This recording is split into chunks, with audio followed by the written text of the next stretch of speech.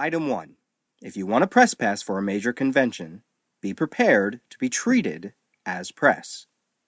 Crazy notion, right? I'm not going to mention the person on Twitter that brought this up, but I have to bring the topic up because this person is under some really false pretenses about just what is going on here when it comes to the relationship between big national cons and the press. And while in the end this person got what they wanted, it galls me that the outcome has been initiated not because the convention itself did anything wrong, but because of this person's own ignorance. This is the Daily Rios, episode 264. You know what it says on a box of chocolate pudding mix? Caution, pudding will get hot when heated. Go to a hotel. You know what it says on the shower cap in the bathroom? Fits one head. You wear a shower cap? I read. And I'm dying to know the suit that prompted lawyers to insist on the shower cap directions. Look at the box your iron came in. It says, warning, do not iron clothes while wearing them. Do we really have to slow down for these people? Let me set the scene. A comic journo, which is their own manner of describing themselves, applies to New York Comic Con for a press pass, and then tweets that it's appalling that said convention is pulling personal information off of their registration forms and distributing it without permission. Let's debunk this a little bit. First of all, if you're applying as press, you are applying as press. It's not the con's job to determine what is public and what is private information. And if you have any concerns about that, there are steps that you should take, not the convention. You are registering to a con to get free press passes because you are telling them, I'm press, I want to cover your show, here are my credentials. You aren't applying as a regular attendee. Your information isn't personal. It's press information to be shared with the convention's customers so that those customers can get the proper coverage out to the masses. So applying for a press pass, there are expectations. It's the reason why, after submitting my own information to conventions such as San Diego and New York Comic Con or C2E2, both of those are Read Expo shows, since 2005, it's the reason why I get a deluge of emails from publishers and exhibitors looking for coverage, either on my site, if applicable, or at the show itself when I was with the CGS podcast. I knew that the relationship was free press pass, I do coverage. And let it be known, I have never been called, ever. In the 6+ years I produced Comic Geek Speak and gave all my press credentials, I have never been called on the phone. What I have been is emailed, as I said. Also, I've been sent packages, copies of books and comics that are debuting at big cons or coming out months later because I've labeled myself as press and they want coverage and that's my role. Here's what I didn't do. I didn't give out my home address. I mean, seriously, who does that? If you're registering for press and you have some concern, some legitimate concern about sharing private information, and then you give out that private information as press, that's on you. So let's get back to the tweet. Another notion, distributing information without permission, that's what was written. Wrong. More debunking. New York Comic Con has a policy that took me all of not even 30 seconds to find on their website. What do they always tell you about contracts and such? Read the fine print. And damn, this is some large fine print that they have. This is right from their privacy policy. That, by the way, is not only on the site, but it's also in every email that I get from Reed, and I'm not even going to New York Comic Con this year. And it states, Reed Exhibitions and New York Comic Con respect the information provided by our customers. Because we gather certain types of information when our customers communicate with us, we believe you should fully understand the terms and conditions surrounding the information we capture and the use of that information. This privacy statement discloses the type of information we capture about our customers, how we use it to communicate with our customers, and how you can request to no longer receive communications from New York Comic Con. Professional information includes, but is not limited to, name, address, company address, phone number, fax number, and email address, as well as questions answered on survey or registration forms. Data captured during a customer's visit to the New York Comic Con website, as well as during a visit with a New York Comic Con customer, is also considered professional information and may also be stored in our customer database for our internal use. Professional information may be, upon the consent of New York Comic Con, shared with other organizations or New York Comic Con customers for the purpose of facilitating business relationships believed by Reed to be in our customers' best interests. It's all there. There's the permission, there's the relationship, everything. You just didn't take the time to look for it. You wanted that free pass, you wanted to get into the con, and that's it. Everything this person is ignorant about, because it's now the norm to just rant about things on Twitter, which is nothing more than stomping your feet until you get what you want. Everything this person is ignorant about is spelled out. And again, I use ignorant as the true definition. You didn't know it, but you also didn't take the time out to look for it. Once again, if you register as press, you are expected to do some shit for the convention. You are expected to cover the con before the con. You are expected to work at the con to do this coverage. And the way they do that is through your information that you provide. Now let's give this all perspective.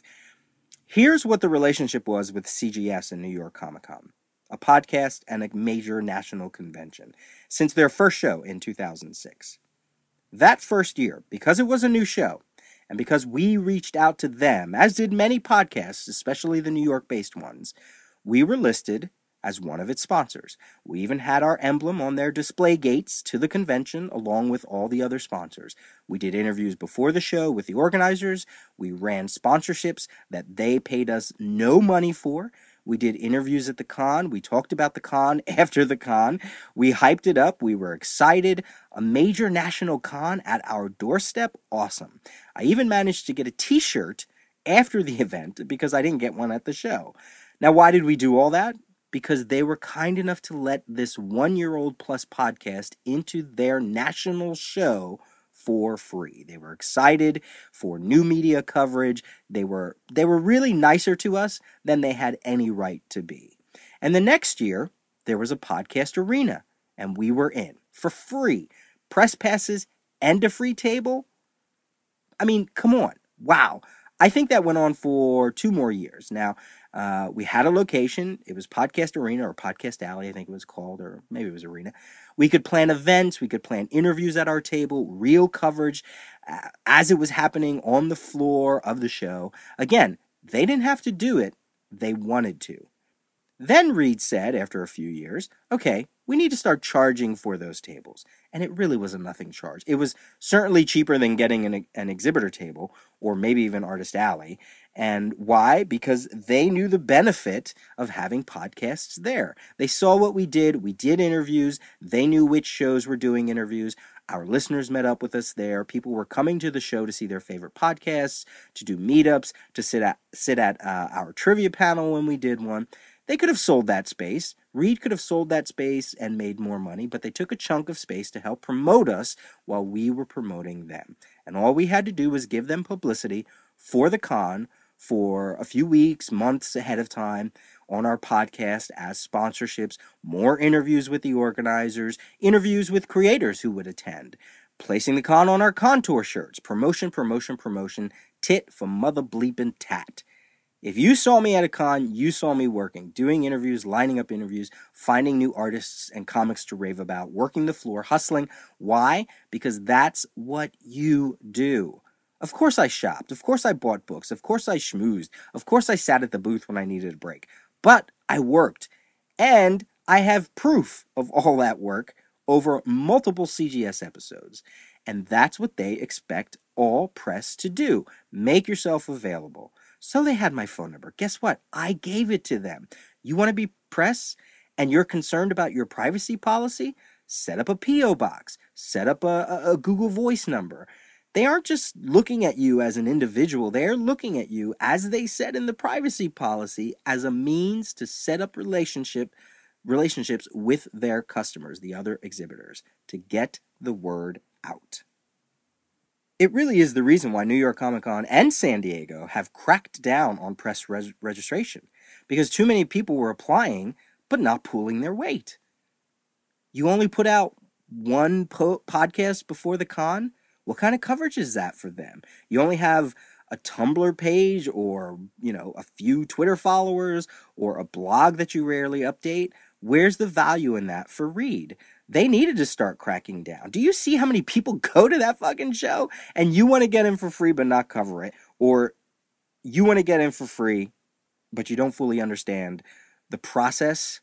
I'm sorry, you deserve to be ignored. But if they see you as a viable means, you better work.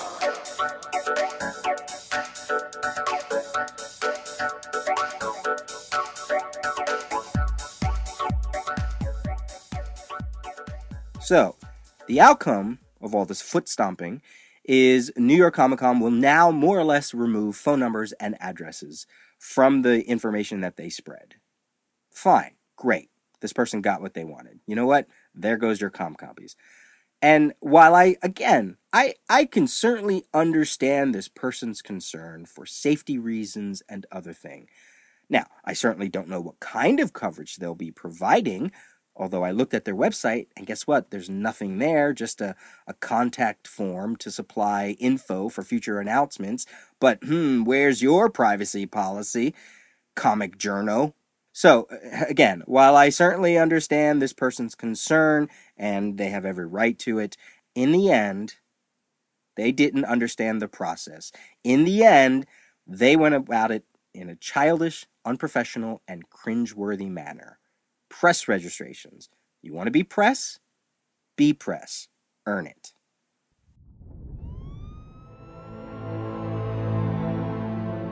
For years, the truth was hidden. People from other times, other worlds, heroes. But now we know. They're among us. Item 2, something positive. Agents of S.H.I.E.L.D. Marvel returns to TV. It's entertaining. It's light. It's a first episode of a longer series. I enjoyed it.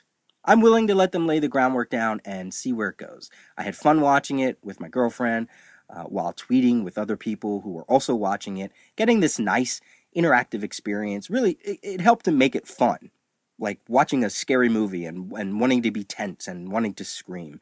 Speculating about it was fun while I was watching it, seeing who was watching it on Twitter and reading their reactions, seeing the very Marvel aspects of the show. Now, granted, right from 10 seconds in, my girl said that it was totally riffing on Heroes, and it was, and is, and it's riffing on a lot of other different shows, but that's okay. It'll find its way, or it won't. This isn't me being a comic fan and going, you have to like it, and you have to watch it. I haven't even seen one episode of Arrow yet, and I'm still 2 seasons away from finishing Smallville, so who cares? Watch it, don't watch it, I don't care. If you didn't watch it and you have this need to say I didn't watch it, right? Peter, I'm not going to watch it. Great. Go watch something you do want to watch and don't tell me about what you aren't going to watch. I could give 2 shits. Which leads me to 2 things. First off, if you saw it and if you didn't like it, fine, awesome, great. No skin off my teeth. I'm not getting rich off this show. But the need to always give a dissenting opinion without really discussion, if that's a course you take often, that is so boring to me. So I say I like it, and I give you 20 reasons why, and then someone on Twitter or a forum writes, I didn't watch it, or they write, I saw it, I hated it, and that's it. Who are you? Who are you that you feel like that's discussion? Or that has anything to do with the conversation at hand? Well, it's my opinion. Yeah, who cares? I'm so tired of genuine people asking for thoughts on a book or a TV show that they liked. And they want to discuss it. And they want to discuss it, both the pros and the cons. And the first responses are all soundbite negative bullshit. Guess what? You're off topic. And I'm going to call you on it every fucking single time. If someone says, I liked this, can we talk about this? This didn't work. This kind of worked. What do you think about this? What do you think about that? And your first response is, I didn't read it. I hate it. I'm never going to read it. You're a jagoff, to use Uncle Sal's term. Second thought, just because I enjoyed Agents of S.H.I.E.L.D., just because I was excited during it, doesn't automatically mean I'm calling it the greatest thing ever. Just like I do with reviews, I'm judging it based on its own merit. I don't care about how it compares to Arrow. I don't care about any other type of agency show. I watched Agents of S.H.I.E.L.D. I'm talking about Agents of S.H.I.E.L.D. Get your peanut butter out of my chocolate. Welcome to Check Please, a collection of art on guest checks. My name is Super Ugly and I'm an artist out of the San Francisco Bay Area. For the last few years, I've been curating an art blog named Guest Checks. I got all my amazing artist friends together and had them draw anything they wanted to on the checks that waiters write your order on. I wanted the blog to lead to an art book and then to an art show, which would give all these artists more exposure. Well, that book is Check Please. A 9x9, full-color, 80-page hardcover book with over 150 checks by such artists as Nate Van Dyke, Dave Correa, Matt 136, Skinner, Robert Bowen, Sam Flores, and so many more. The book is ready to be made, we just need help with the production costs. I have been self-publishing my own books for years, but to truly give you guys the product that this project deserves, I wanted to put out something that would rival even the biggest publishing houses. So to incentivize you guys to become a part of Check Please, I put together some great rewards. With cotton rag prints, t-shirts, original artwork from guest check artists, a large Nate Van Dyke print, and even original guest checks before they're hung for sale at the Guest Checks Art Show. This project is important to me because I have such talented friends whose art you may not be familiar with, but deserves to be seen. And this is a great format. This book has something for everyone. I'm a huge art book nerd, and selfishly, I really just want to put this one on my shelf.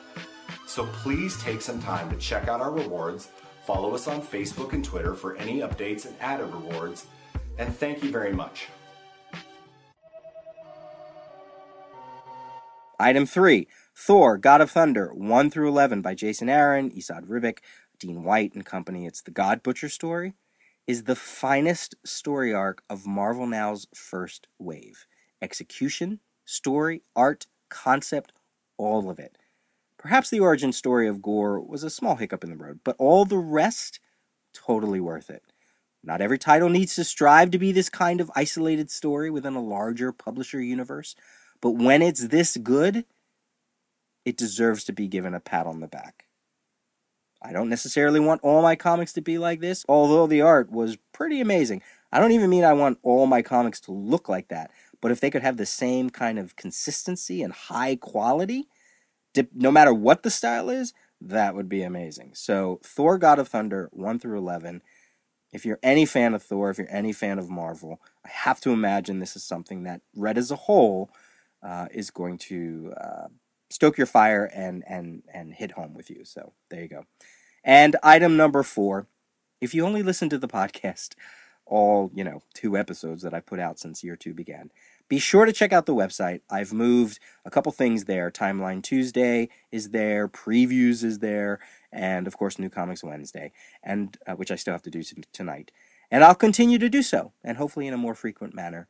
All because there's a lot of stuff that I think works visually, especially if it has a lot of links, and they're really short. You don't have to do a lot of reading. There's a lot of clicking to be had and some fun images, so try it out. Also, Ryan Sainio wants the return of Feedback Friday. And you know what? So do I. So send me messages. peter@thedailyrios.com. This has been The Daily Rios for Wednesday, September 25th, 2013. Talk to you later. I gotta go. Bye.